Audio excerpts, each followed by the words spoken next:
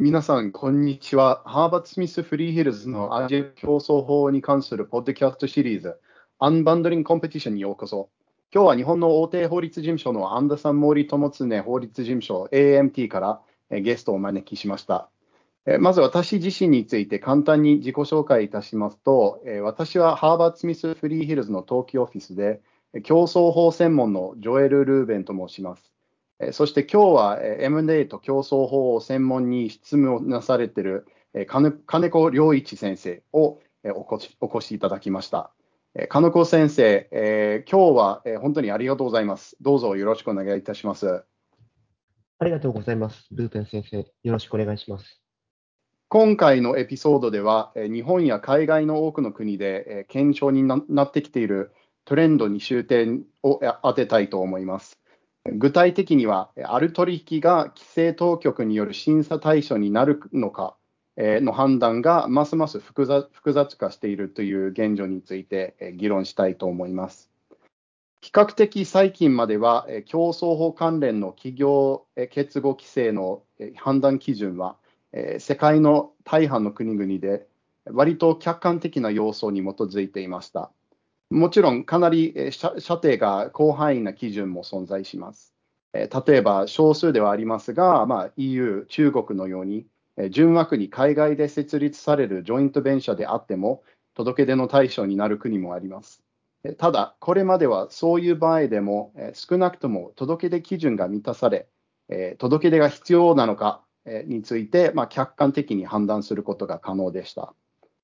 企業結合規制とは別に、特に欧州でですね、対内直接投資について審査を行う国もあります。こうした制度はやや予測可能性をかける傾向がありますが、少なくとも従来は明らかに国家安全保障に関連する取引や非常に価値のある取引に対象が限定されていました。ところが、ここ数年の間に企業結合規制と対内直接投資規制の両方の分野で、このような手続きや客観性や明確性が徐々に薄くなる傾向が、いくつかの国で見られるようになりました。そこで金子先生、まずは簡単にご自身とご専門分野の紹介をしていただいた上で、従来の日本におけるルールについてお話しいただけますでしょうか。はい。ご紹介いただきありがとうございます。私はアンダーソン・モーリー、友常法律事務所、パートナーの金子良一と申します。本日よろしくお願いいたします。私は主にですね、国内外のクライアントの皆様に、M&A 取引ですとか、投資案件を中心にですね、企業法務に関するアドバイスを幅広く行っております。特に M&A 弁護士としてですね、契約交渉であるとか、ディールのサポートは、もちろんやらせていただいておりまして、この他ですね、企業結合規制ですとか、対内直接投資など、M&A 取引や投資案件に関連する規制法のアドバイスというのも、多く行っております。さて、日本の企業結合規制というところですけれども、今、ルーベン先生がおっしゃった通りですね、当事会社の売上高に基づいた、客観的な、届け出基準の判断というのが日本の場合は可能です。M&A 取引の類型によってはですね、届け出基準というのも、若干異なっては、きますけれども、基本的には対象会社が一定の日本国内売上高を有していることというのが要件になっています。このためですね、買収者としては、対象会社の日本における事業規模が小さければですね、日本における届け出義務というのが生じないというのをある程度合理的な確からしさを持って判断ができるということになります。もっともですね、日本の場合、この届け出基準が満たされなかったとしても、公正取引委員会は、この競争上の懸念があると判断されるような場合にはですね、M&A 取引の審査を行う権限があるという点には留意をする必要があります。例えば、2019年のことですけれども、公正取引委員会は、医療用情報データベース事業を営んでいた日本アルトマークの医薬品情報提供プラットフォーム事業者であるこの M3 という会社による買収について審査をしました。この審査はですね、M&A 取引が完了した後に開始をされています。その審査の結果ですね、この取引には、行動的問題解消措置というものが付されています。具体的にはですね、問題解消措置として、日本アルトマークがですね、M&A 取引の完了後も、競合事業者に対して、医療用情報の提供の継続といったことが、義務付けられております。なるほどですね。体内直接投資の審査についてはいかがでしょうか。ありがとうございます。体内直接投資の、審査に関してですけれども、日本は、従来からですね、海外からの投資というものには比較的オープンでありまして、また、前向きにですね、この海外からの投資というものも推進、してきておりました。したがってですね、体内直接投資について、過度にですね、厳しい審査というものは、行われてきませんでしたけれども、一般論としては、この外国の投資家が日本国内への投資を行う場合には、比較的シンプルな事後報告書の提出というものが、義務付けられるというのが、原則的なところでした。一方ですね、取引を実行する前の、事前届出が要求されるのは、基本的には安全保障などに関わる指定業種が関連する、投資案件ということになります。そして、それらの規制がどのように変わってきたのでしょうか。そうですね。まず、企業結合規制についてお話ししようと思いますけれども、いわゆるですね、キラーアクイジションと呼ばれる買収の審査、これをですね、諸外国の競争当局が、進めようとしている、潮流に、日本の公正取引委員会も影響を受けているということがございます。キラーアクイジションというのは、主にテック関連企業ですとか、製薬のセクターでですね、大手ないしは支配的な、企業というものが、自社よりも規模の小さい、新興企業、スタートアップなどをですね、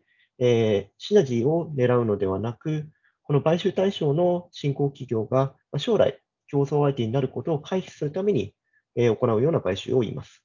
この日本の公正取引委員会はですね、例えばドイツですとか、最近では韓国のようにですね、新たな届け出基準をこのキラーアクイジションのために設けるのではなくてですね、令和元年の12月に企業結合審査の手続きに関する対応方針を改正するということで対応しています。具体的には、この改正によってですね、公正取引委員会が通常の届け出基準を満たさない M&A 取引を職権で審査する可能性が高いのはどういうケースなのか、どのような場合に公正取引委員会への事前相談が推奨されるのかというところを示唆しております。ということは、届け出基準を満たさない取引の場合、当事者は公正取引委員会に自主的に審査をしてもらうことができるけれども、しない場合は公正取引委員会の、職権行使による審査の対象となるリスクがあると、そういうことでしょうか。企業は届け出をすべきかどうかについてはどうやって判断すればいいのでしょうか。ありがとうございます。ルーベン先生のおっしゃる通りでして、この改正をされたですね、企業結合審査の手続きに関する対応方針では、日本国内の市場に影響を与えうる一定規模以上の取引については、公正取引委員会へ事前に相談することが望ましいというふうにされています。具体的には、買収対価の総額が400億円を超えると見込まれる場合で、日本の重要者に影響を与える可能性がある場合ですね。例えば、買収対象会社の事業拠点ですとか、研究開発拠点が日本国内にある、製品、サービスのマーケティングが日本の顧客に対して行われている。もしくは対象会社の国内売上高が1億円を超える場合というところは、公正取引委員会への事前の相談が望ましいというふうに推奨されています。つまり、この日本国内の事業者に影響を与える可能性というのは、この日本市場とのつながりが比較的容易に認められるという可能性がありまして、公正取引委員会がこの届け出基準を満たさない M&A 取引に対する審査というのを従来よりも積極的に行っていこうという意向を持っている。こういう示唆とも考えられますね。実際、公正取引委員会は届け出基準を満たさない M&A 取引の審査をこれまでにもすでに行っています。その中にはですね、Google による Fitbit の買収といった外国企業同士の M&A というものもあります。特にこの Google Fitbit の事例では、公正取引委員会は詳細な審査を行った結果、Fitbit の日本における売上高というのは比較的小さかったんですけれども、問題解消措置を課すというふうなことをしております。金子先生、ありがとうございます。日本の状況は EU の状況と非常によく似ているようですね。欧州委員会やいくつかの EU 加盟国でも、このキラーアクイジションにどう対応するかについて、これまで議論が進められてきました。その結果、EU レベルではですね、Article 22リファールと呼ばれる制度の利用を増やすという方法に落ち着きました。どうして Article 22第22条かというとですね、EU 加盟国は欧州連合企業結合規則第22条に基づき、M&A 取引が欧州委員会の届け出基準を満たさない場合でも、欧州委員会にその企業結合審査を要請、リファールすることができるという基準があります。この第22条要請制度、リファール制度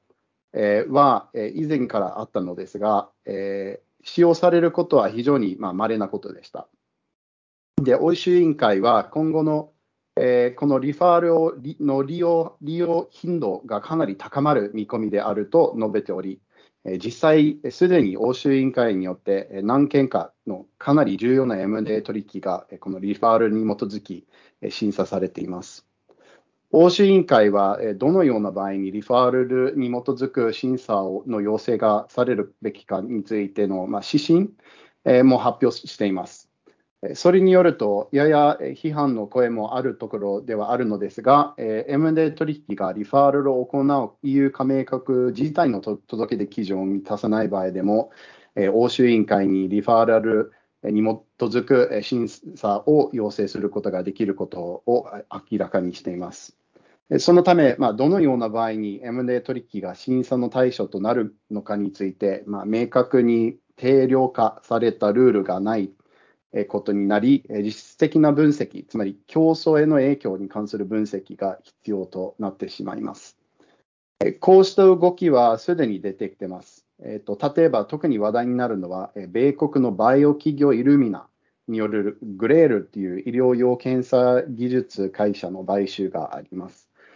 この案件はですね、どの EU 加盟国の届け出基準も満たさなかったにもかかわらず、欧州委員会にリファーレルされて、現在第二次審査中です。ところで、金子先生、先ほどのお話の中で体内直接投資について解説していただきましたが、その分野ではどんな変化がありましたか？はい、ありがとうございます。そうですね。日本のいわゆる外為法では、先ほども少し申し上げましたけれども、外国投資家はですね、日本に対する投資について、基本的には自己報告書の提出というものが義務付けられています。しかしですね、近時の外為法改正によって、体内直接投資等の事前届け出が必要となる指定業種のリストがさらに拡充されています。改正後の指定業種のリストでは、エネルギー、放送、通信など、従来から国の安全保障に関わる分野として指定業種とされてきたものに加えて、例えばソフトウェア業ですとか、情報処理サービス業、インターネット利用サポート業といった業種が新たに追加されました。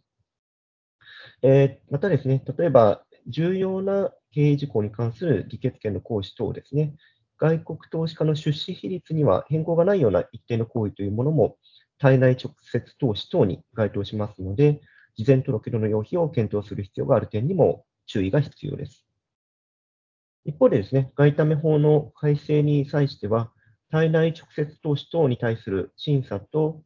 ただ対内直接投資等を促進する、そういうバランスというものも図るため、新しい免除制度というものが導入されています。この免除制度の適用がされるかというのは、上場会社か非上場会社か、また指定業種の種類などによっても異なってきますので、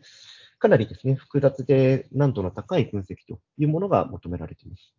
このあたり、対内直接投資に関する欧州の状況というのは、ルーベン先生、いかがでしょうか。そうですね。EU では、このポッドキャストシリーズでも取り扱った、EU 対内直接投資審査規則、を受けてですね、多くの EU 加盟国が、その対内直接投資制度、が増加しています。いくつかの EU 加盟国が、初めて対内直接投資審査制度の導入を検討しており、また、例えばドイツやフランスなど、すでに審査制度がある加盟国では、その制度の強化、と対象範囲の拡大を踏み切っています。そのため、企業は対内直接投資の届け出義務について、これまで以上に検討する必要があります。場合によっては、例えば EU レベルでは競争法関連の届け出義務がある場合だけでなく、それとはまた別に、各 EU 加盟国で対内直接投資の届け出が必要かどうかを、検討しなければならないことも、あるかもしれません。EU 域外で言うとですね、ごく最近イギリスで施行されたナショナルセキュリティインベストメントアクト、日本語では国家安全保障、投資法が注目されます。この新しい法律に基づく制度では、国家安全保障に関わる業種の場合は強制的に届け出が求められる場合があります。しかも、所管大臣はですね、強制届出制度の範囲外の取引についても、職権で審査を行う、降臨するという言い方をしていますが、広範な裁量があり、場合によっては、その取引の完了後、最長5年間は、職権により調査を開始することが可能になっています。英国政府は、どのような場合に取引が降臨されるか、可能性があるかについてガイダンスを発表していますが、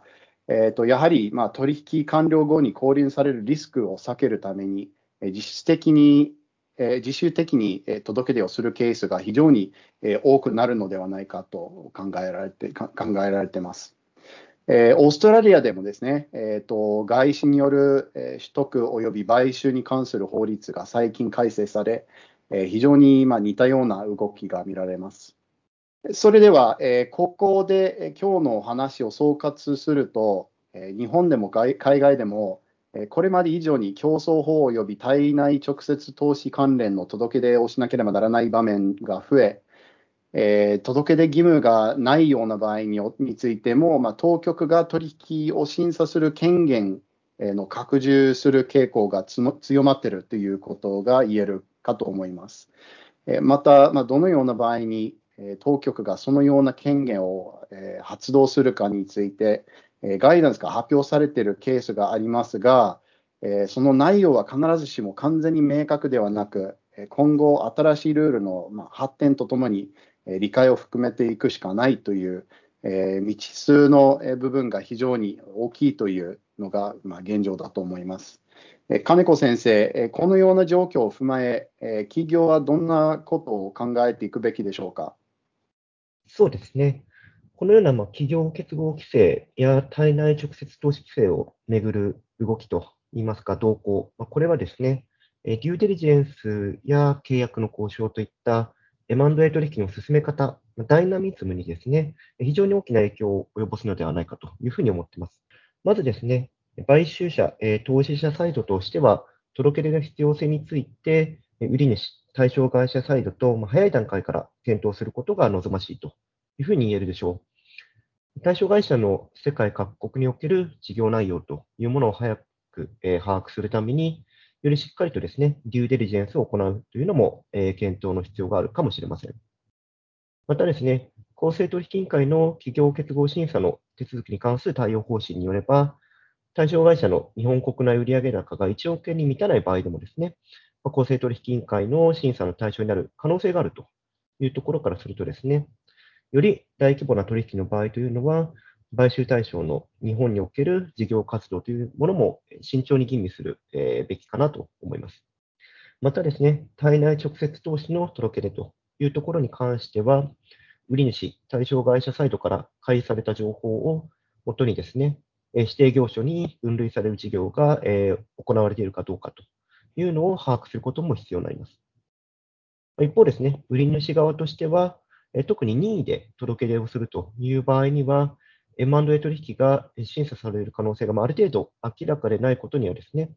M&A 取引の実行の前提条件にこの届け出をするというところは難色を示すという可能性もありますので、この点はですね、交渉を通して協議が必要になる条項となるかもしれません。また、入札案件のような場合にはですね、スケジュールが非常にタイトですし、デューデリジェンスを行う機会というものも限られてくるということになります。またですね、入札をする買収サイドとしては、取引実行の前提条件を増やすということには、消極的にならざるを得ないというところもあるかと思いますので、非常に難しい判断を迫られるという可能性も出てきます。このためですね、従来よりもさらに早い段階で日本法の専門家からアドバイスを得るということが重要かなと思います。この点ですね、当局に M&A 取引について、関心があるかというところを、事前に相談するということも実務上の対応としてはあり得るかなと思います。これによってですね、任意の届け出をしなかった場合のリスクというものは、ある程度把握できるかもしれませんけれども、買収サイドとしてはですね、この検討している取引が公正取引委員会の審査の対象にならないということをまずは説明をするというために、売り主、対象会社サイドからですね、情報を収集する必要というのも出てくるのかなというふうに考えています。はい、それは間違いないでしょうね。金子先生、今日はありがとうございました。今日の話から、企業が M&A 取引の計画を行う際にですね、考えるべきことがたくさんあるということを国内外の企業にご理解いただけたのではないかと、思います。視聴者の皆様、も今日、は、どうもありがとうございました。このアンバンドリングコンペティションというポッドキャストシリーズは、これまでのエピソードを含めて、HSF のウェブサイトのほか、Spotify や Apple Podcast などのアプリからもアクセスしていただけます。金子先生、最後に、日本の企業結合規制や対内直接投資規制をはじめ、日本の法律の動向についてもっと知りたいと思われる視聴者の方のために、AMT からのお知らせなど何かありますでしょうか。ありがとうございます。MT ではですね、M&A、会社法、競争法はもちろん、様々な法分野のニュースレターも配信しておりまして、バックナンバーはですね、MT のホームページからもご覧いただけます。また、私自身もですね、M&A、投資を中心に、セミナーや執筆を、させていただいておりますので、セミナー情報ですとか、企業結合規制、対内直接投資規制の最新の動向に関するオンライン記事などもですね、MT の私のプロフィールの、ページですとか、金子良一のリンクトインなどからもアクセスできますので、ぜひご覧いただければと思います。この MT はですね、日本のリーディングファームとして非常に高い評価を受けておりまして、より多くの国内外のクライアントのニーズに応えていくためにですね、HSF の先生方との関係というものもとても重要だというふうに考えています。ですので、本日はですね、HSF のポッドキャストにこうしてお招きをいただいて大変光栄でした。本日はありがとうございました。